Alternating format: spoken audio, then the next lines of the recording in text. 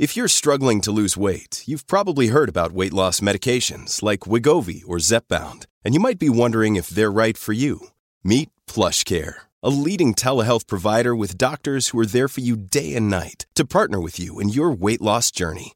If you qualify, they can safely prescribe you medication from the comfort of your own home. To get started, visit plushcare.com/weightloss. That's plushcare.com/weightloss. plushcare.com/weightloss. Fox Nation presents podcasts. This is so amazing. It would make, an incredible movie. If we would just take the time to read some of these scenarios, we would be totally fascinated. Women of the Bible speak. Now here's your host, Shannon Breen.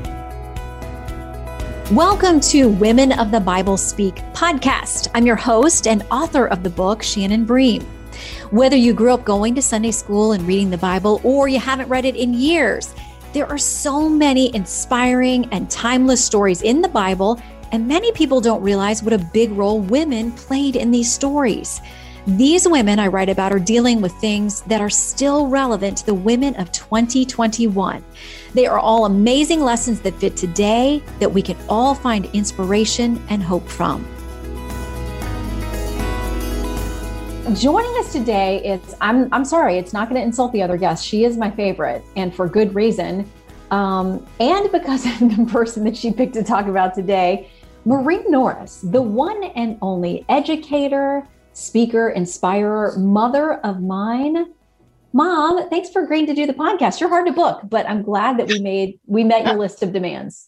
Hey, sweetie, good to talk with you. Okay, so you and I grew up, well, at least I grew up under you in that we were very involved in church. I went to Christian school. You taught there. So I like to tell people that I thought I knew a lot about these women and these stories when I started working on the book, but I learned a ton. And for other people, they may not have any faith background or know any of these stories at all.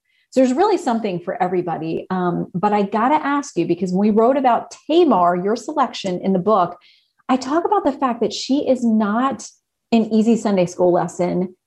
Of all of the people in this book, why in the heck did you pick her? I always enjoy a challenge. You know that.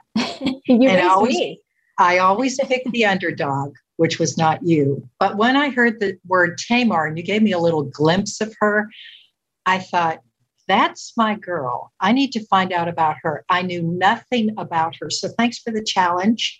And I learned quite a bit, and I learned some from you too about Tamar, but she's a mighty interesting character. Interesting is a good word. Let me. You took me down a path I did not intend to go. Well, I'm glad we're going there together.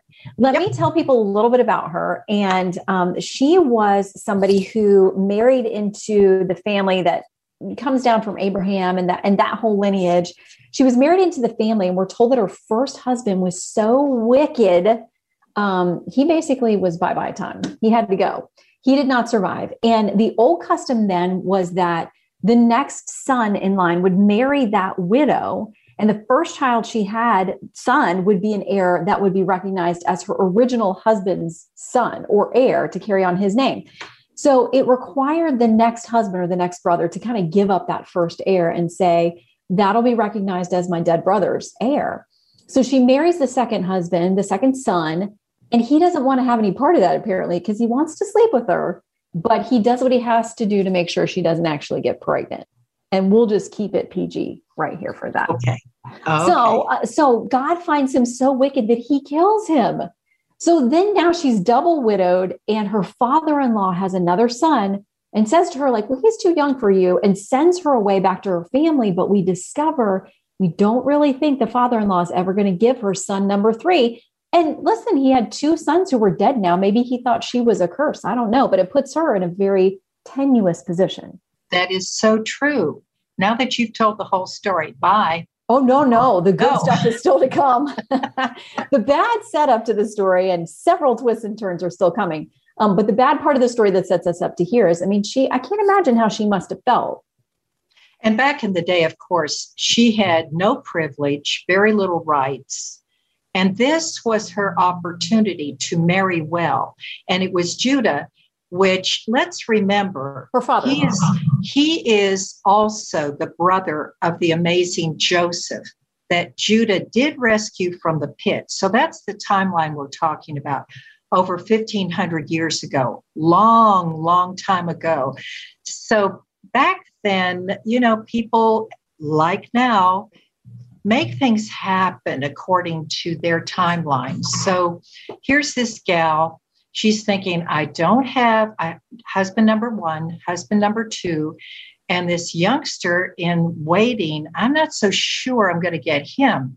But when he did become of age and she found out, Daddy's keeping him from me, I'm going to have to think of a plot. And that's where it gets very interesting. You want to take it from here? You go, girl. This is the non-Sunday school part. So Tamar, who's now double widowed, feels like her father-in-law is going to double cross her and not give her son number 3, which was really her only opportunity. As you said, women then needed a male provider, protector, somebody that would, whether it was a son or a husband, somebody to watch over them. And she's kind of floating around at this point with no real protector.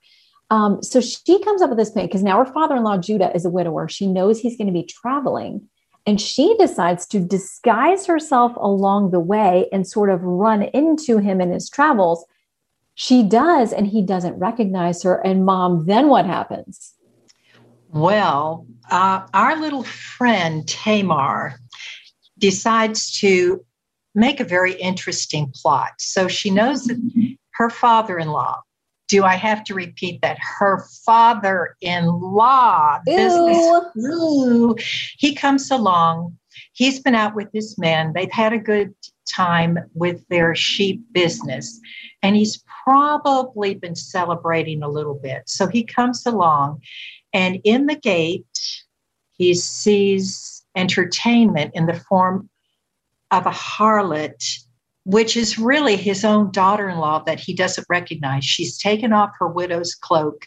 She's put on this harlot outfit, let's just say, AKA prostitute. She's available. So he is looking for a little bit of love, and he invites her for a job. So, but Tamar has thought this out. She has her total plot in line.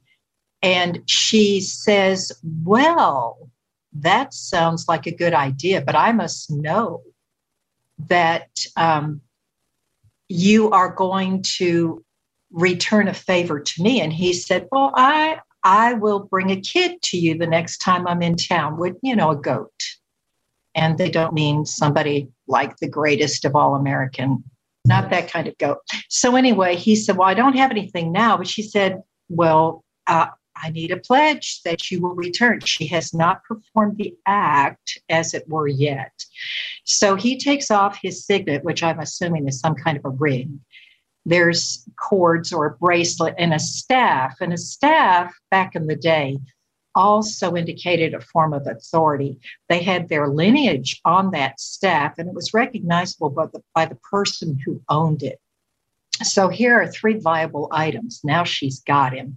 She goes in to perform the act, and he leaves. So she takes off her harlot's outfit as if she was never there, puts back on her widow's outfit. You want to take it from there? Yeah.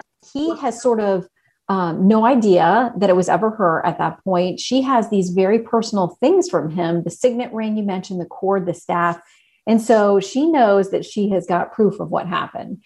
So she goes back home. He's back home. He at one point does send, I believe, a servant or somebody to go back to say, let me finish this deal, get my stuff back, pay this woman. And nobody knows anything about her in town. Nobody's like, we don't know this prostitute, or as my mom says, harlot, which that sounds nicer. Same thing. Nobody knows about her. And so the guy sort of comes home and says, well, I don't, want to push this because I don't want to embarrass myself. We're just going to let it go. And then within a few months, he gets word, because she can't hide it anymore, that Tamar is pregnant. Now, Judah, who had no use for her, this daughter-in-law, widowed 2 sons, not looking like he's going to give her the 3rd. He just sent her home back to her family. So he hasn't worried about her that we can see in the Bible. He hasn't talked about her. He hasn't thought about how she's doing or what her situation is going to be until he hears now that everybody knows she's pregnant. And he feels like it's bringing shame in that time on his family. So he makes some demands once he finds that out. So he thinks, well, we better take care of this problem. It's no longer out of sight, out of mind. A pregnancy has been discovered. So they, shame has been involved with a lot of out-of-wed pregnancies, and that's not the case much any longer. But back then, it was shame and embarrassment to the whole family. So he said, we have got to deal with this. And as the custom, he calls for her. He is ready to burn the woman alive. I mean, think about that. He's really left her at this point with no viable options for making it in this time period. And now he cares about what's going on with her. And he's so upset that he says, yes, bring her to be burned alive. Now, on her way to go see him, she sends ahead what would be the, you are the daddy Maury Povich time of that day, which is the only thing you'd have closest to DNA, which is the signet ring, the cord, and the staff, and sends it along with a message to him. I'm pregnant by the man who owns these things. She didn't do it publicly. She could have humiliated him, but she sends him that message. And I wonder if it's to give him a chance to save face, to say, you know what? I was in the wrong here. I did the wrong thing. And the Bible tells us, she said, see if you recognize whose seal and cord and staff these are in Genesis 38. So what he did was when he was confronted with those, he said, she is more righteous than I, since I wouldn't give her my son, Shelah, which would have been the third son. So instead of denying it, having her burned at the stake and never acknowledging that he got these materials, which I could see a scenario which he probably would have been able to do that and say, well, no one's going to believe her. Let's just get rid of this problem. He instead admits she's more righteous than I am. Now, faking being a prostitute to sleep with your father-in-law sounds like one of the worst decisions that you could ever make. And yet in that, he recognized, he said, she's more righteous than I am because I wasn't going to give her my son. It's not that what she did was okay, but he recognized his faults in the matter. And as we see, as this plays out, it actually, God uses it. She ends up, she's pregnant with twins. One of the twins that she has is mentioned in the lineage of David and then on to Jesus. She's one of only 3 women who are mentioned in the lineage and the genealogy of Jesus. And so the fact that her story is included and it is not sanitized and it is kind of tawdry, but that God made something of her bad decisions. I love that because I feel like all of us get off track or make bad decisions at some point, but good can still come from us making a mess of things. That's what I take from Tamar. We'll have more of this interview coming up. Look, Bumble knows you're exhausted by dating. All the must not take yourself too seriously and 6'1" since that matters. And what do I even say other than, hey? Well, that's why they're introducing an all-new Bumble with exciting features to make compatibility easier, starting the chat better, and dating safer. They've changed, so you don't have to. Download the new Bumble now. Also, as in reading in Genesis 38 about this scenario, and this is so amazing, it would make, an incredible movie. And if we would just take the time to read some of these scenarios, we would be totally fascinated. But the thing about the birth of the children, that's so interesting too. Tamar's children by Judah, her father-in-law. Ew. She had these 2 babies, but before the babies were even born, this was so cool. There was a midwife there. She was in travail, and out popped a little hand. Well, the midwife surely thought that that was the first son that needed to be acknowledged to inherit the privileges. So the midwife put a little red cord like we do with puppies, pink cord, red cord, yellow cord, green cord, so we can tell them apart. But these weren't puppies. These were babies. These were Judah's babies. And there was a little red cord around his arm. And yet he went back in, and when he came out, I'm a little confused, Shannon, help me with this. His name, Zerah, was the one with the cord. He ended up being born second because the stinker behind him got ahead of him, and his name was Pharez, who is in the lineage of Jesus through David. And because he was a breach in there, he's like a breach, he came through, and his name reflects that breach birth, because he came out first. The little scarlet guy with the scarlet thread actually came out second. So Pharez then became the firstborn.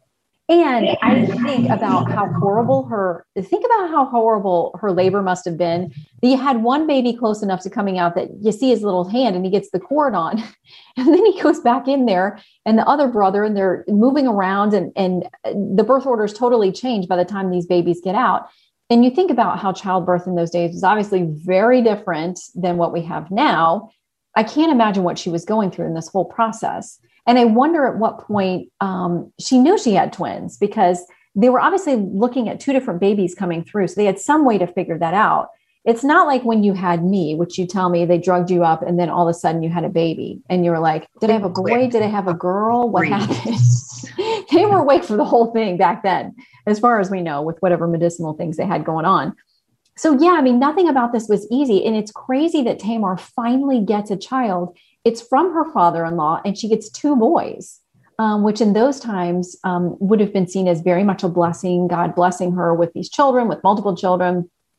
And I always wonder what the relationship was like with her and Judah moving forward. I mean, these were his boys, and how they came about was very unusual. But like we've said, it ends up that they're key members in the genealogy of other, critical members of the Bible, including Jesus, that we as Christians believe is the Savior. So they didn't sanitize that and take Tamar out of the genealogy. I mean, she's specifically mentioned.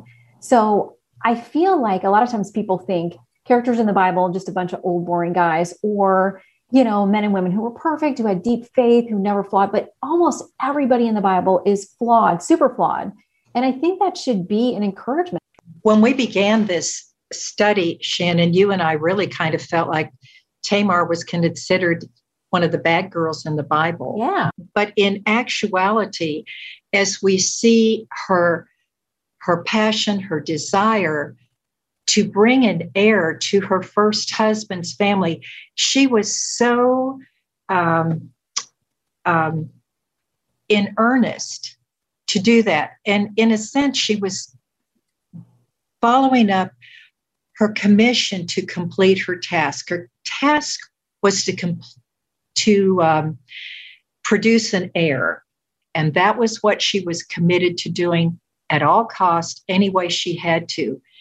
And for people who have a passion, are we to judge them? Are we to say, now that, that would not be the way we would do things. But then you look at Ruth on the other side. Because on your chapter of Tamar, you have Ruth as well. And here in studying Ruth, who she mentions at her betrothal to Boaz, and most of us know that wonderful story. We'll talk about it just a little bit. Pharez, this twin, the breacher that Tamar bare to Judah, is actually in the beautiful story of Ruth. And to be like that, and to be blessed like that, to not be left without a kinsman. And that is what Tamar was going for, the kinsman.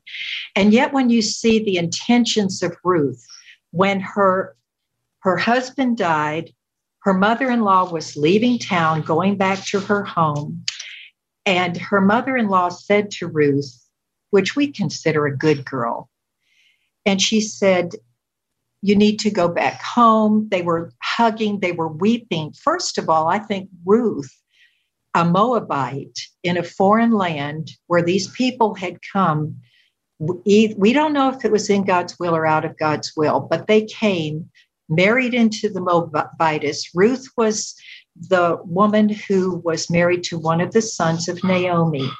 And when Naomi goes back home, she is broken. She's lost her husband. Her 2 sons have died. She has 2 daughter-in-laws with no husband.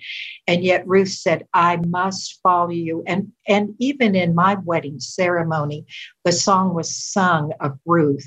Entreat me not to leave you. Where you go, I go. Where you lodge, I lodge. Your people will be my people. Your God will be my God. And I do believe that Naomi and her late husband Elimelech must have taught their sons, and their sons must have taught their wives, because here was this gal, Ruth.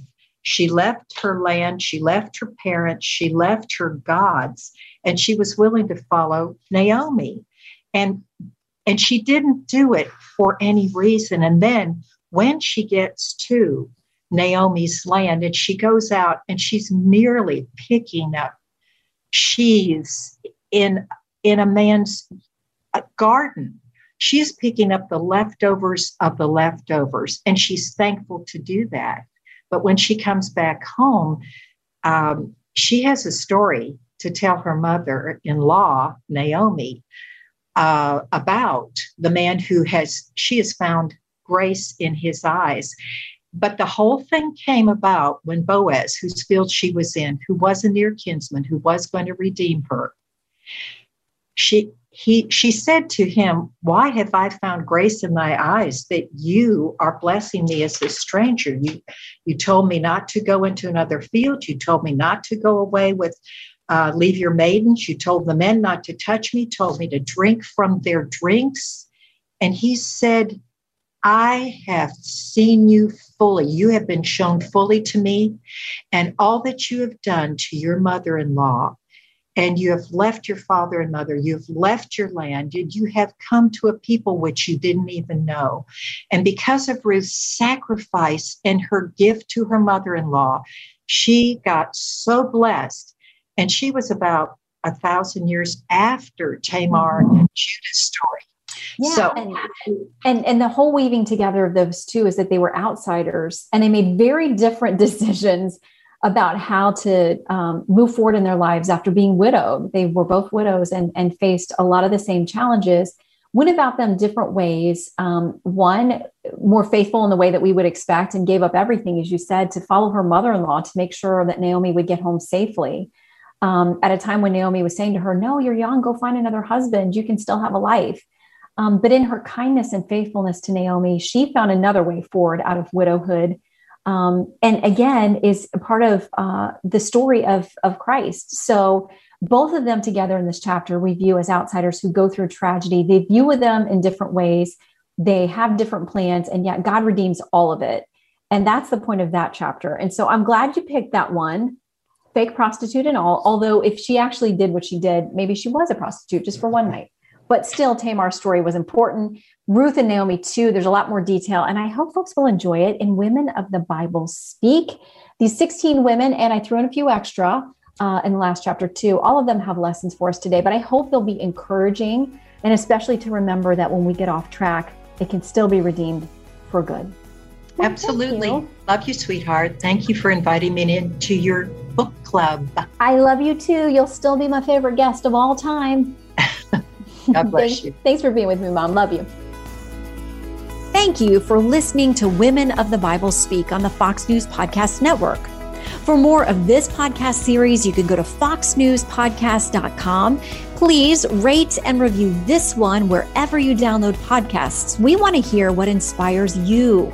My book, Women of the Bible Speak, The Wisdom of 16 Women and Their Lessons for Today, is out March 30th and available for pre-order right now at foxnews.com/books. This has been Fox News Presents Podcasts, Women of the Bible Speak.